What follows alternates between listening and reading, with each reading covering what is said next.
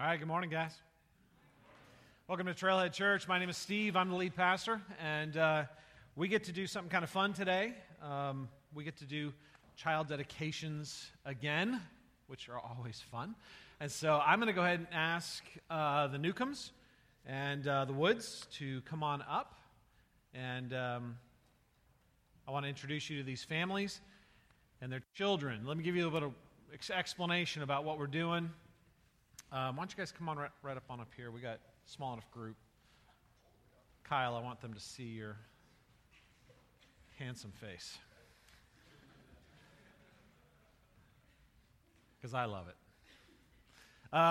So, child dedications. Proverbs 22:6 says, "Raise up a child in the way he should go, and when he's old, he will not depart from it." That is one of those verses that parents cling to, and appropriately, because raising children is incredibly hard. Raising children is one of the riskiest and bravest things we do. And when God's Word gives us something like that, man, we grab it, right? We grab it. Now, here's the thing. It's not a promise, right? It's not some formula that you work. You know, if you can just do input A, B, and C, then you're going to get X, Y, and Z output. That's not the way it works. It's a principle. And the principle is this, that as we shape the appetites of our children through the power of the gospel for the glory of God, that appetite won't leave them. And that appetite will continue to guide and direct their behavior. And as parents, I think that's the best thing we can hope for. We don't know how our kids are going to turn out or where they're going to go or what they're going to do. They are just a world of potential. But what we really want are children who have an appetite for the glory of God, to be a blessing to others and experience the blessing of God. And so as we dedicate this morning, what we're doing is threefold. Our parents are dedicating themselves to raising their children in such a way that their kids come to know who God is so that they come to love Him, that their appetite is whet for the presence of God and for the glory of God. They are dedicating their children to God. They're saying, this is a great gift that God has given me, and I'm giving this child back, right? God is the true and better parent, and I need God to order the steps of my child. So they're dedicating their child to God. And we as a church are dedicating ourselves to walking with them in this process of parenthood. Because the reality is, even though we're an individualistic society, we're meant to do this in community. We were meant to do this with the encouragement and the strengthening and the help and the blessing of others. And so let me introduce you to our families. First of all, we have the Newcombs. I think we have yes. They're going to be dedicating Amos. Yes. You guys say hi to the Newcombs. I want to introduce you to the Woods. The Woods are going to be dedicating Skylar. Got a picture? Yes. You guys say hi to the Woods. All right. What I want to do is a simple liturgy, and then I'm going to ask their community and their family to come up and pray over them, okay? So, parents, do you dedicate yourselves to raising your children in such a way that they come to hear the gospel, know the gospel, and you just do your best to ground them in grace? If you do, say we do. We do. Praise God. Church, if you are dedicating yourselves to walking with these families, to come alongside them, aid them, love them, be a blessing to them, say we do. Praise God. All right, let's get the community groups up here and families. Just come on up, lay some hands on them. So we can pray for these guys.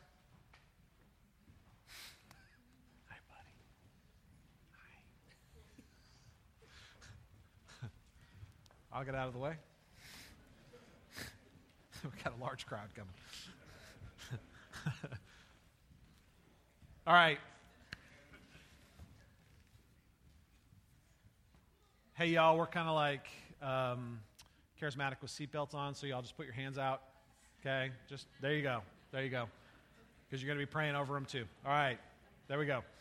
Let's pray. Father God, we thank you for the gift of these children. We thank you for these families. We thank you for the gift of your Son, that you gave Jesus, that we might have hope, that we can look at our children with joy, knowing that you love them more than we do, and that you have paid a price we can't understand so that they can receive a blessing that we can't value fully. I thank you for these families. I pray that you will just ground them in your grace and free them in the hope of the gospel. Bless them. Bless this church as we seek to walk with one another, sharing each other's joy, sharing one another's sorrow, just coming alongside and being true community with one another. Lord, bless. And we pray this in Jesus' name. Amen. Thanks, you guys.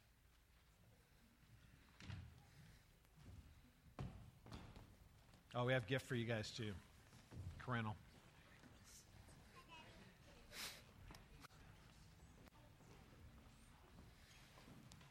All right, you guys, grab your Bibles. Grab your Bibles. If you don't have a Bible, grab one off the chair around you. We're going to be going over to Luke chapter 18 this morning, page 877. Today, we're going to be talking about politics. We live in a politically and socially turbulent time. Tremendous tension, tremendous angst. It feels like things are being torn apart around us. What does this ancient text have to say to this modern tension? I believe it has a lot to say. We're going to find here, I believe, a needed rebuke, an invitation, and a much-needed comfort this morning.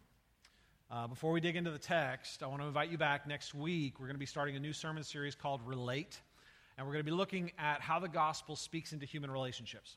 That place where the rubber meets the road, that place where a lot of times there's a ton of friction and difficulty. How does the gospel come in and help us to relate to one another well? We're going to be looking at how the gospel speaks into friendships, and what it has to say about friendships and dating and marriage and sex and parenting and work. We're going to be looking at human relationships and how the gospel speaks directly in a very practical way into how we relate with one another. So I want to invite you back next week as we launch that. All right, before we read our text, I want to set it up. Trailhead is really a beautiful thing. And we're a bit unusual. I'm not saying we're perfectly unique, but we are a bit unusual. We span the age and political spectrum. We have boomers, we have Xers, we have millennials. We have the next thing, I don't even know what they're called yet. And as a result, we have really a lot of different thoughts represented here. We have conservatives, we have progressives, we have Republicans and Democrats, we have Trump supporters, and people who are still feeling the burn. We have people that went to the latest protest and others who want to protest the protests. And here's the thing, they're sitting in the same pews, if you can call these pews. They're sitting in the same community groups. They're doing life together. How are we going to do this? How are we going to protect what we have?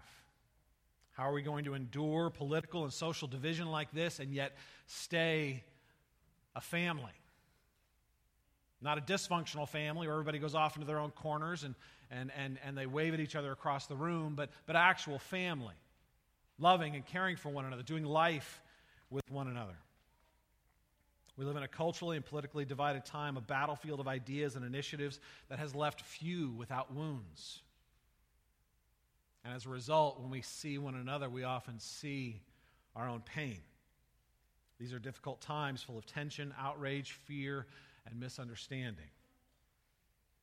And more important than just protecting Trailhead, the question arises, how can the church be a beacon of light in these dark times? How can the church be a city set on a hill, a city within a city, embodying the truer and better principles of the gospel in the midst of these passions? How can we be a lighthouse for hope and grace while still allowing our members to be passionate about things that matter and with which others in this same family will disagree? So today, we're going to start trying to answer this question. We're going to be looking at an ancient text that speaks clarity into this mess of our modern times. And I hope this morning our hearts are open to a rebuke, eager for the invitation, and longing for comfort. So let's take a look at our text. We're looking at Luke 18, verses 9 through 14. He, that is Jesus, also told this parable to some who trusted in themselves that they were righteous and treated others with contempt.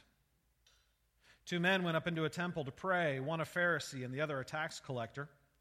The Pharisee, standing by himself, prayed thus, God, I thank you that I am not like other men, extortioners, unjust, adulterers, or even like this tax collector.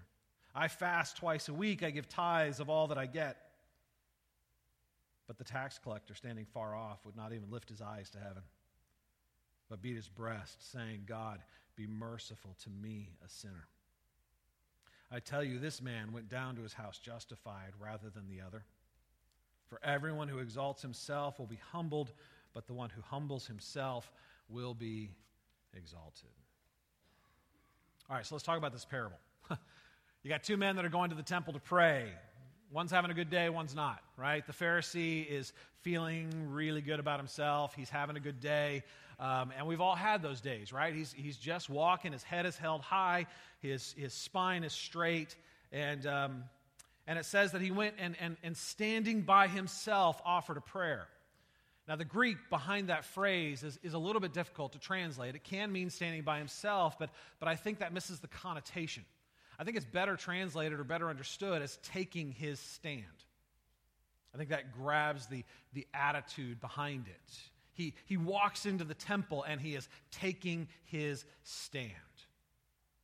There is something in him that identifies and says, I belong here. This is my domain. He is comfortable here, and it's reflected in his posture as he takes his stand and makes his prayer. He begins his prayer by saying, God, I thank you, which is a good start, by the way. If you're ever wondering how to start a prayer, that's a great place to start. The problem is where he goes from there. He doesn't say, God, I thank you, that you. That never shows up. He says, God, I thank you that I. In fact, the word I shows up 5 times in the next 2 sentences. I this, I that. I'm not an extortioner. I'm not unjust. I'm not an adulterer. I fast twice a week. I even tithe on the stuff that I buy. That's what that means, that phrase. He doesn't just tithe on what he gets in terms of earnings. He tithes on what he buys. So there'd be a double tithe because the one who sold it also tithed on it. What he's saying is this: he exceeds the law's demands. That's what he's saying. I fast twice a week. That's more than the law requires. That's more than God requires. Look at me. I'm doing more. I'm doing what God asked, and I'm doing more. Right? I tithe on even what I buy. He's feeling pretty good about himself. He was self-disciplined. He was driven. He was moral. He took the Word of God seriously, his doctrine seriously, his life seriously, his religion seriously. Now, what Jesus doesn't mention, but everyone in that audience would have known because they experienced it. What they would have pictured in their mind is that the Pharisee wasn't standing by himself. The Pharisee is operating within a system that reinforces his assumptions about himself. There were shared values in that space where he took his stand that made him feel justified about his feelings and important about his accomplishments. See, what you don't see, but they would have seen in their mind's eye, is that there were people standing there applauding the Pharisee. Not literally applauding, but in their presence, right? With their looks, with their demeanor, with their attitudes. They were metaphorically patting him on the back. They were giving him praise. They were giving him approving looks. They were giving him a welcoming environment. They were liking his Facebook tweets and retweeting his tweets, right? They were saying, man, you are one of us and we like you. You embody who we want to be. He walked into this presence and felt very at home. And it was reinforced and echoed back to him from the people that were there that shared the same values. I mean, think for a moment how differently the Pharisee would have been acting if he was walking into a Roman garrison. A Roman garrison would have been filled with non-Jewish people. It would have been filled with military personnel. It would have been filled with people that had very different motivations, very different values, very different goals in life. Do you think he would have walked into the Roman garrison and taken his stand?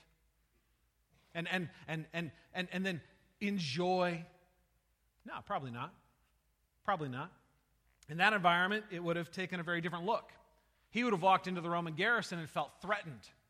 He would have felt diminished. He would have felt insulted. And in his heart, he probably would have harbored a certain amount of animosity, resentment, anger toward those who didn't value what he valued, toward those who didn't echo his praise of himself back to himself.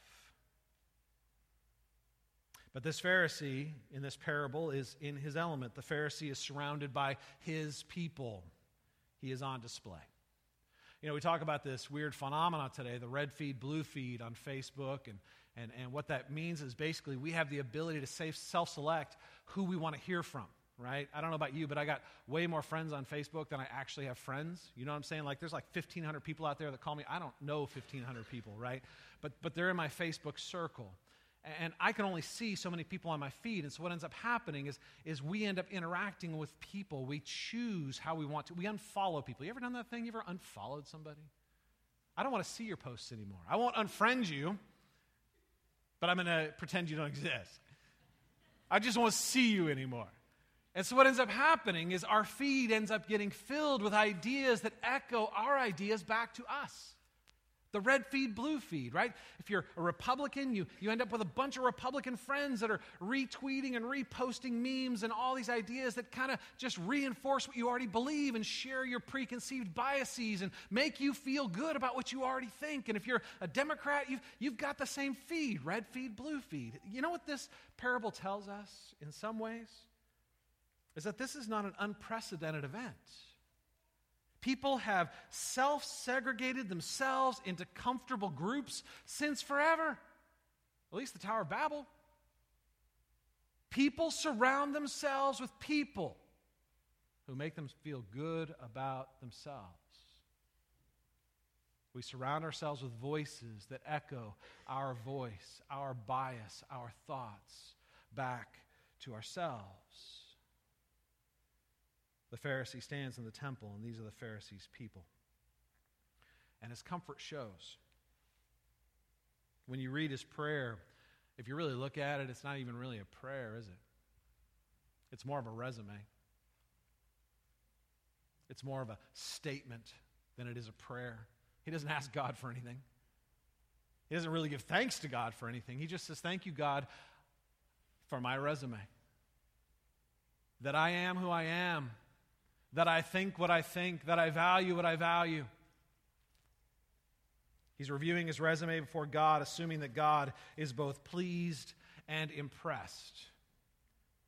Because he was impressed as he looked at himself. And all the people around him agreed with him, and they also were impressed. How could God not? After all, he was living by God's rules. He was excelling at God's standards. Why wouldn't God love that? And in the middle of his prayer, as he's looking around, he sees the tax collector.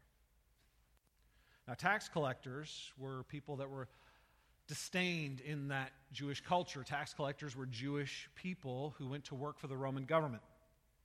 And they collected taxes from their Jewish brethren in order to make those payments to the Roman government. And they were often pretty bad about it. I mean, it was one of those systems where they didn't get paid well, and it was kind of an extortion system where they had to basically demand and force people to pay, and whatever they collected from the Jewish brothers and sisters that was above what was required for the Roman payment, in some ways augmented their salary. These were people that were generally despised in the Jewish population. Tax collector, the tax collector wouldn't have been popular in the temple. Okay? He would come there to worship, but those aren't his people. That's not where he's going to receive applause. And as the Pharisee looks up, I don't think he was looking for someone to scorn. Like in that moment, he's like, I need to scorn someone. Instead, he looked up and just saw him. And his heart thought, God, thank you, I'm not like him. God, thank you that I am not like him. Now, maybe it was a surge of self-righteous judgment. Like in that moment, maybe when he saw the tax collector, he really did feel maybe anger, resentment. You know, like who are you to be in this place? You don't belong here, right? God, thank you, I'm not like this guy. But maybe it wasn't. Maybe it wasn't anger. Maybe it was pity. Maybe it was him looking up with self-righteous pity and basically in his heart saying, man, I'm sorry, you're not like me. It's too bad you can't be me. Think like me, act like me, look like me, have the same values as me. See, that contempt can be expressed not just in anger and opposition, it can be expressed in pity, self-righteous pity. Oh, I feel sorry for you. If you just read the same blogs I read, if you just knew the same things I knew, if you just were influenced by the same people I was influenced by, if you just thought like I thought, you wouldn't be so ignorant, so blind. He looks up and thanks God that he is not the tax collector. Here's the thing, you guys. The Pharisee left that day. He left the temple, walking down from the temple, feeling good about himself. Feeling just as good about himself when he left as when he arrived. And as he left, people were still patting him on the back. People were still looking at him with approving gazes. But as he walked tall in the confidence of his self-approval, as he walked tall with the impression that God was just as impressed, he walked away in opposition to God. For all of his moral behavior, for all of his good theology, for all of his self-control, for all of his church attendance, and all of his sanctimonious language, he walked away in opposition to God.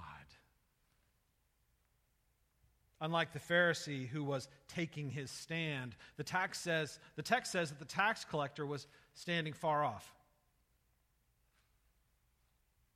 It's not hard to understand why. He felt like an outsider, like he didn't belong. And it wasn't just because people despised him, right? So it wasn't like he was standing far off, despising the people who were despising him. You know what I'm saying? Like he wasn't standing far off and thinking, man, you guys are idiots, you're so self-righteous. If you were just like me, if you were just better educated, a little bit more liberally minded, a little bit more politically activated, a little bit more concerned about how we're going to function in the broader world.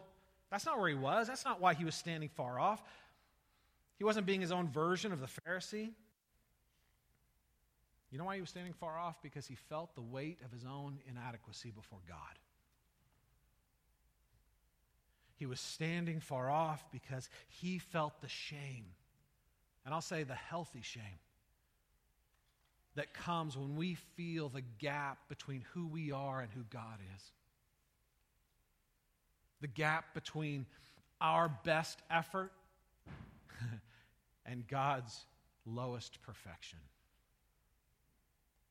When we feel that gap, we feel a healthy shame. And that healthy shame can drive us to a healthy place called humility. See, he wasn't there to display his resume before himself or others or God. He was there to find grace. It says that he beat his breast, which was a cultural way of expressing sorrow in that culture. He is just standing apart with his eyes down. He's not even paying attention to the Pharisee who's taking his stand. He is focused on himself and his position before God, beating his breast in humility. And all he could say was, "God, be merciful to me, a sinner."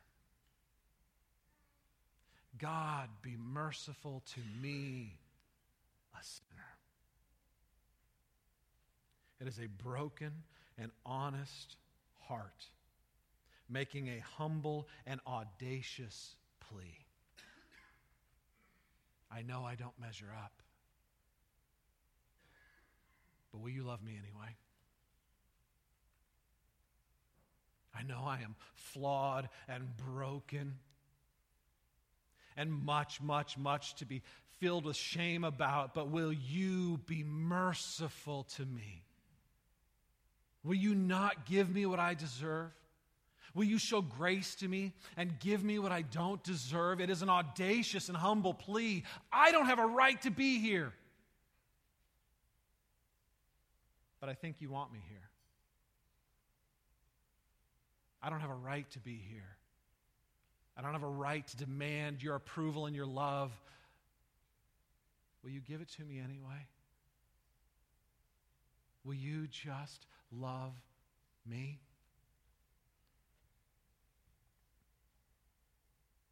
And then Jesus says the truly shocking thing.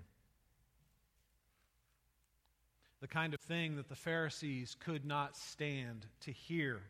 In fact, it's stuff like this that will lead the Pharisees to not only reject Jesus, but kill him, to silence him because they can't stand hearing it. Verse 14. I tell you, this man went down to his house justified rather than the other. For everyone who exalts himself will be humbled, but the one who humbles himself will be exalted.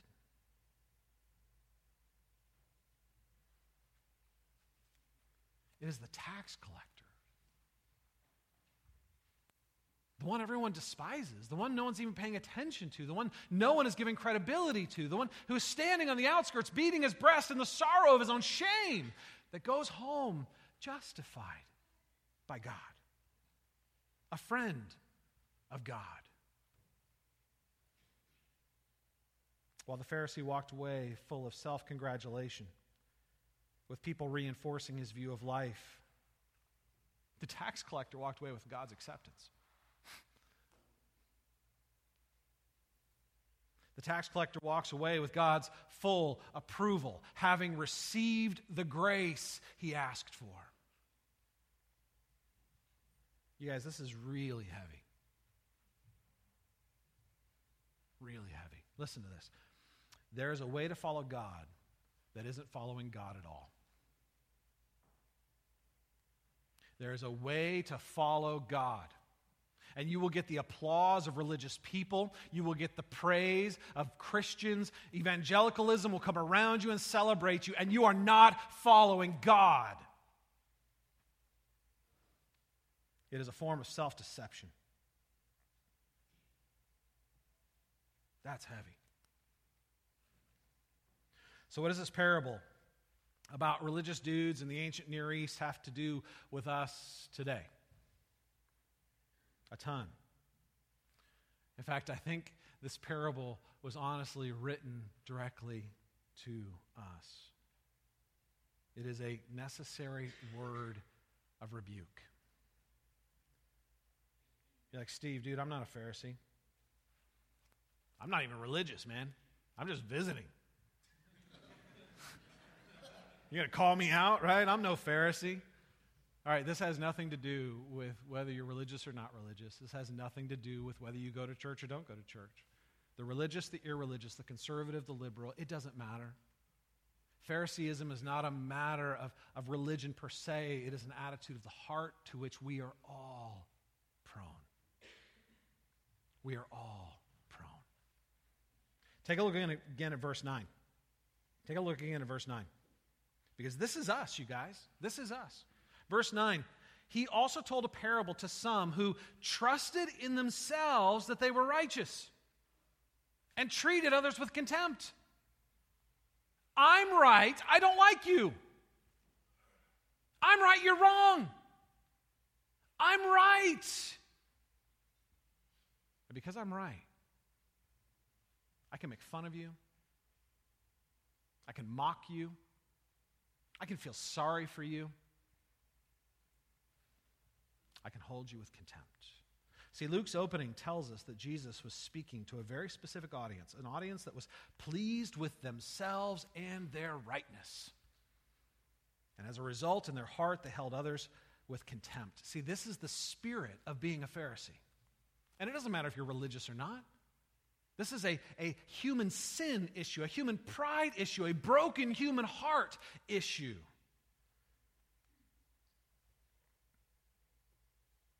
You are confident in your own righteousness, and you hold those who disagree with you in contempt. We're all Pharisees. We all have our own personal resumes we love to push out there. Yours is probably going to look a little different than mine. But we all have our personal resumes, those sets of values by which we measure ourselves and declare ourselves right. We all have a certain group of people that we love to be patted on the back by.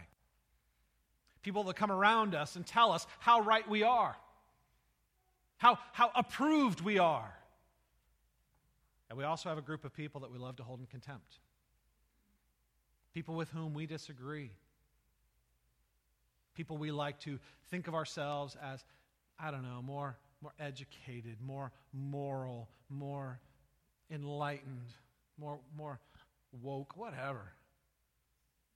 We love to look down on those that we think haven't attained whatever status of growth or development or maturity or whatever it is that we've attained. And so, like the Pharisees, we take our stand in our temples, Facebook, Twitter, the workplace, family, whatever. Now, maybe we don't say it exactly like the Pharisee. When we read the Pharisee's prayer, it seems kind of audacious, right? Most of us wouldn't be that brazen. Thank you, God, that I am a conservative. Right? Thank you, God, that I am progressive, right? We're really masters of the humble brag, you know what I'm saying? Like, in the culture that they were much more comfortable, honestly, with calling it like they saw it. And honestly, in some ways, they were more honest than we are. Like, they would actually just, this is my accomplishment, and this is why I'm proud, right? For us, it's got to be more of a humble brag. We got to keep it kind of on the down low, right? We got to be a little sneakier about our brags. And so what we do is instead, we hide behind a little humor. We post a funny meme. I was just making a joke, man. It's just kind of funny. I'm not here for an argument, which is a great way of saying, I'm here for an argument, but I just don't want you to argue with me. I'm here to say what I want to say, but I don't really want to listen to you. So I'm not here for an argument. I'm here to make a proclamation, and here's a funny meme that says it. Right? We hide behind our PSAs, right? Our public service announcements. Hey, this is some information I think you need to know. When really what you're saying is, hey, this is information that shows I'm right, and you're stupid. But it's just a PSA. Public service, just sharing some information. Right? We do the humble brag thing, right? We like to hide behind our humor. We like to hide behind our attempts to educate. Listen to me. Listen. You have to really want to hear what your heart is saying to hear it. And most of us don't want to hear it.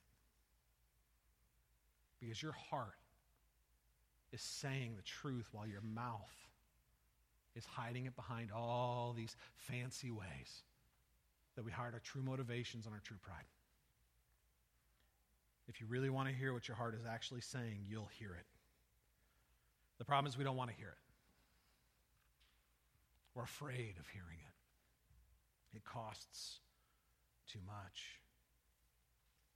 Or it feels like it does. Do you think every Pharisee that heard Jesus speaking that day walked away and were like, wow, I am now enlightened. I will be humble? That Pharisee who went into the temple walked away without the approval of God because of their pride. I also am proud and want the approval of God, so I now will be humble, right? Is that what happened? No. The Pharisees got ticked. They got angry at Jesus calling out their self-righteous religious behavior for what it was, an affront to God and a challenge to his glory, an attempt to sanctify my kingdom and call it God's kingdom, to sanctify my moral achievement and call it God's glory, to steal the glory of God, to rob God of his due. They did not walk away, humbled in their pride, with no longer a need to judge anyone. They judged Jesus. They rejected him and they crucified him. Let me ask you something. What would it cost the Pharisee? What would it cost the Pharisee to be like the tax collector?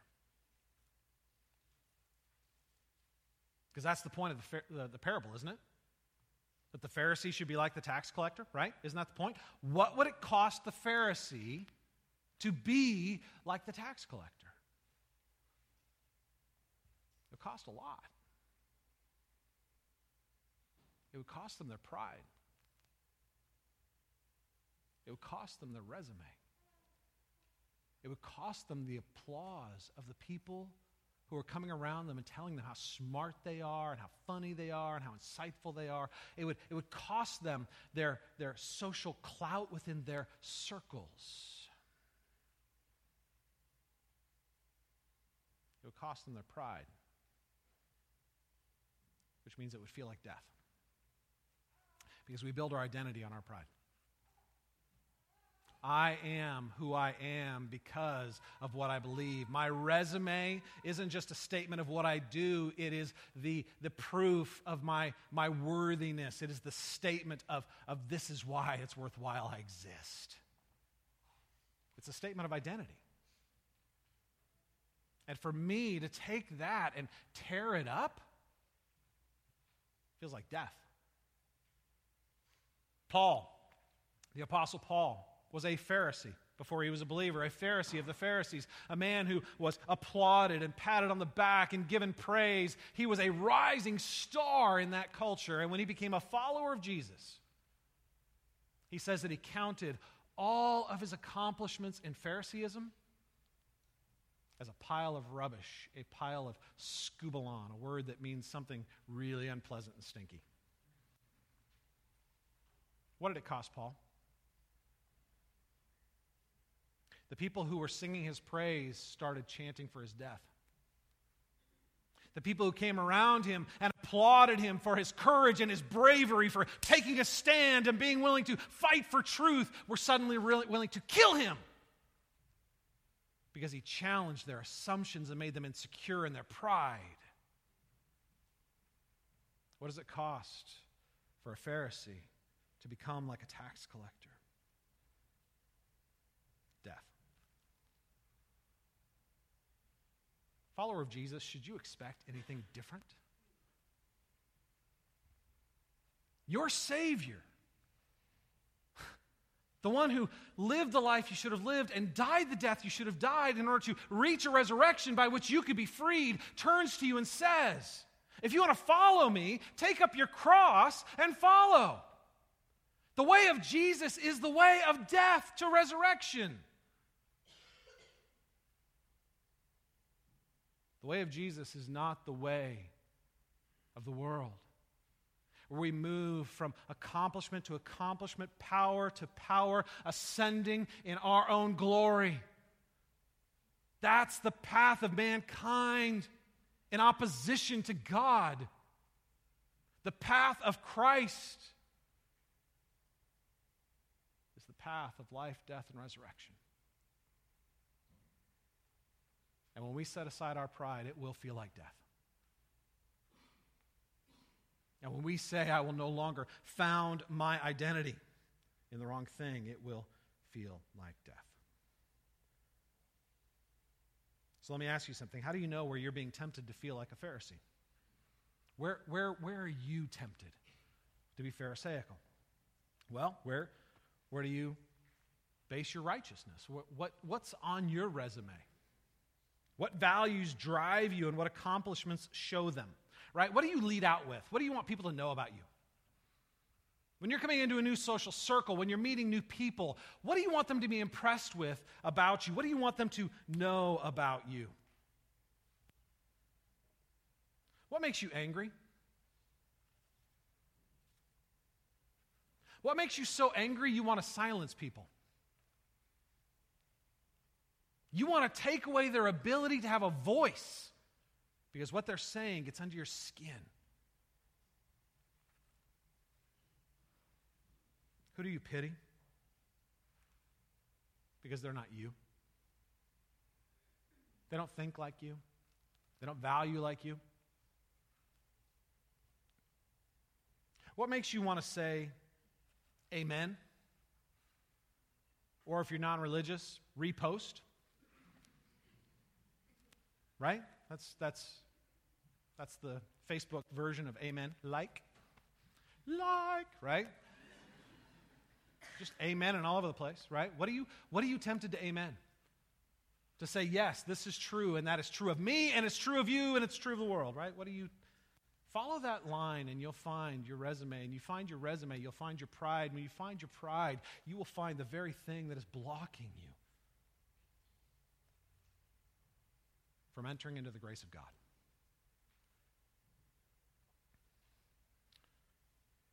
You guys, we are filled with a world of values. Some people are like, Black Lives Matter. Black lives do matter. Other people respond, unborn lives matter. Unborn lives matter. Soon. No, refugee lives matter. Amen. Yes.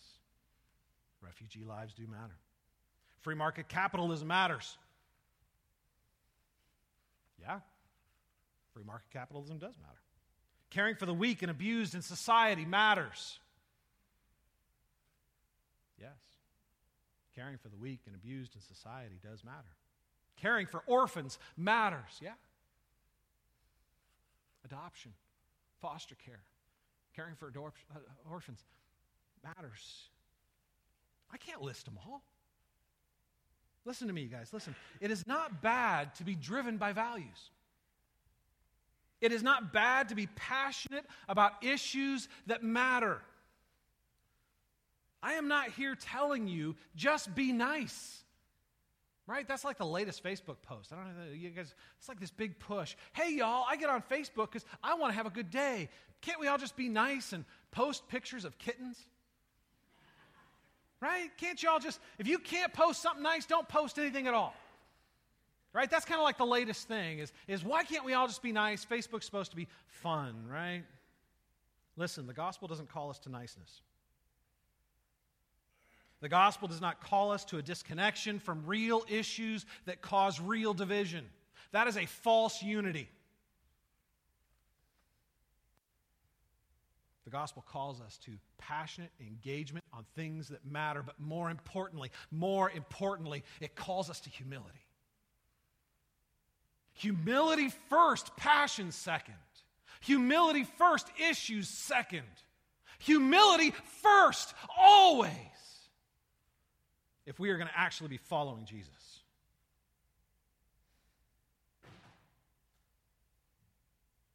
If you want to be a follower of Jesus, you need to be radically committed to humility. You cannot allow your sense of self-worth, your sense of rightness to rest on your issues. You can't allow your heart to despise or look down on people with whom you disagree. Even if you despise their position, you cannot despise them. That impulse in your heart to feel so right.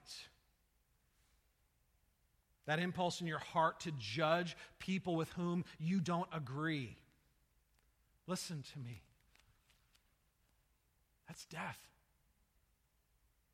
I don't know how to make it any more clear. That is death. It feels like life because it's your righteousness. It's your resume. It's what makes you feel strong, and people come and praise you for having common convictions. But it is death. It separates you from the source of life, God himself. Because God gives grace to the humble, and he resists the proud.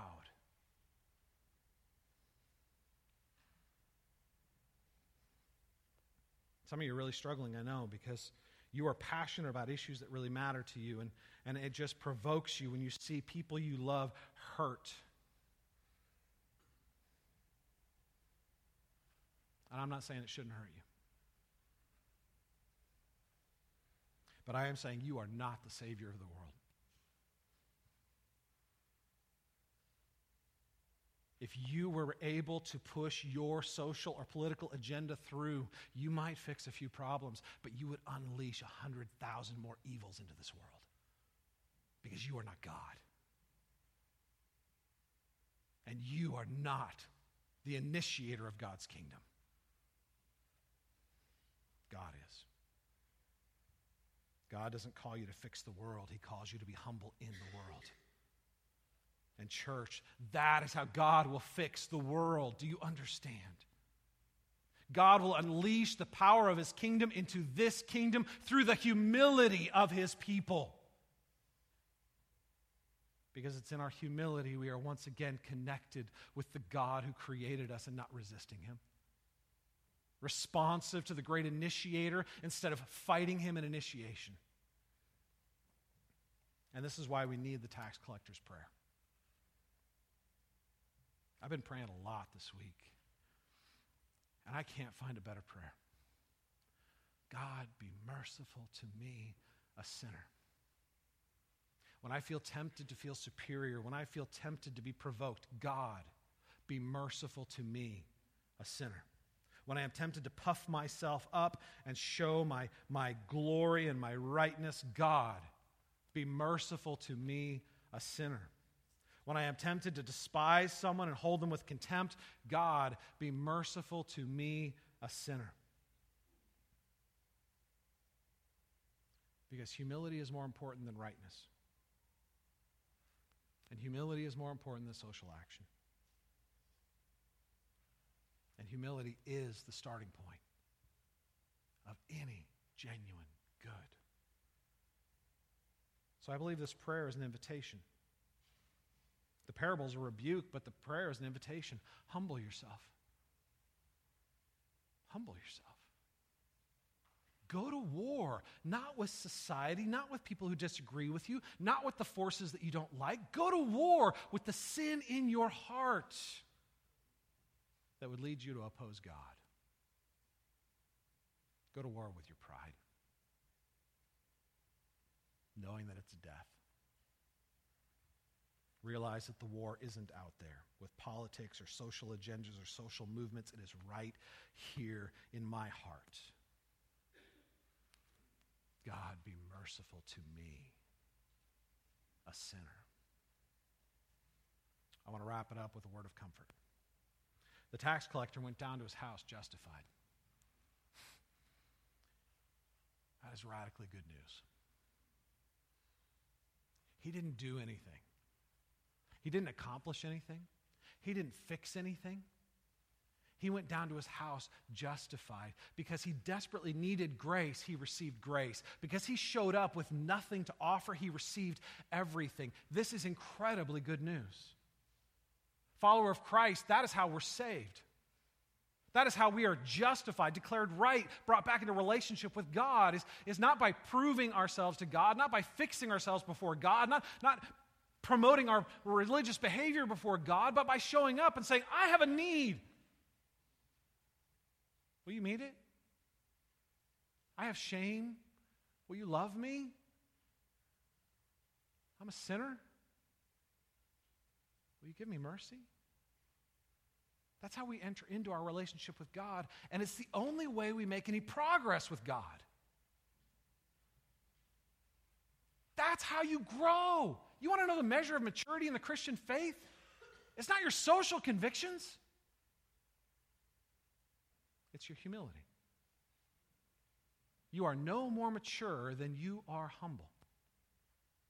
Go to war with the pride in your heart. The great news is this word of comfort. God invites you. He loves you. All he asks is that you show up without your resume, without your agenda.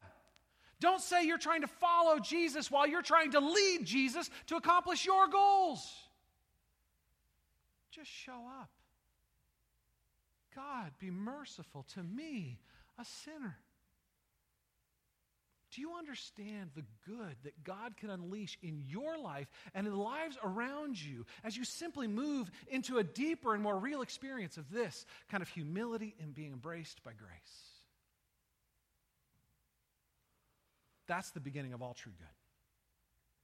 That's the beginning of all genuine social change. That's the beginning of actually following Jesus. All right, you guys, I'm going to pray for us.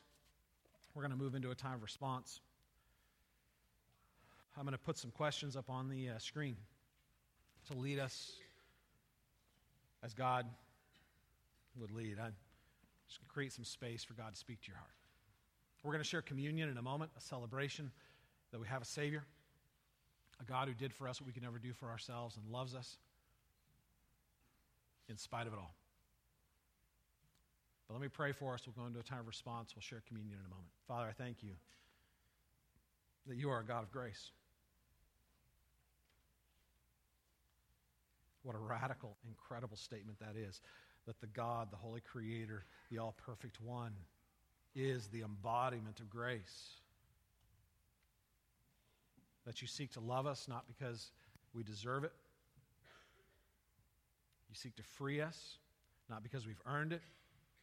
You seek to bless us not because we have any claim on that blessing, but because you love us. I pray, Lord, that you will break our pride with your love. That we will set aside our low ambitions. We will set aside the pride that comes from confidence in our own strength. We will set aside the fear that comes as we move into humility. And like the tax collector, we won't even see anything but your grace. That we'll be changed and gripped by that love. And we will go down to our houses justified. Connected once again with the God who loves us, the source of life, the one who unleashes all the blessings we so desperately crave. Meet us in this place. Give us the gift of humility. You guys take a few minutes and pray. We'll share communion in a moment.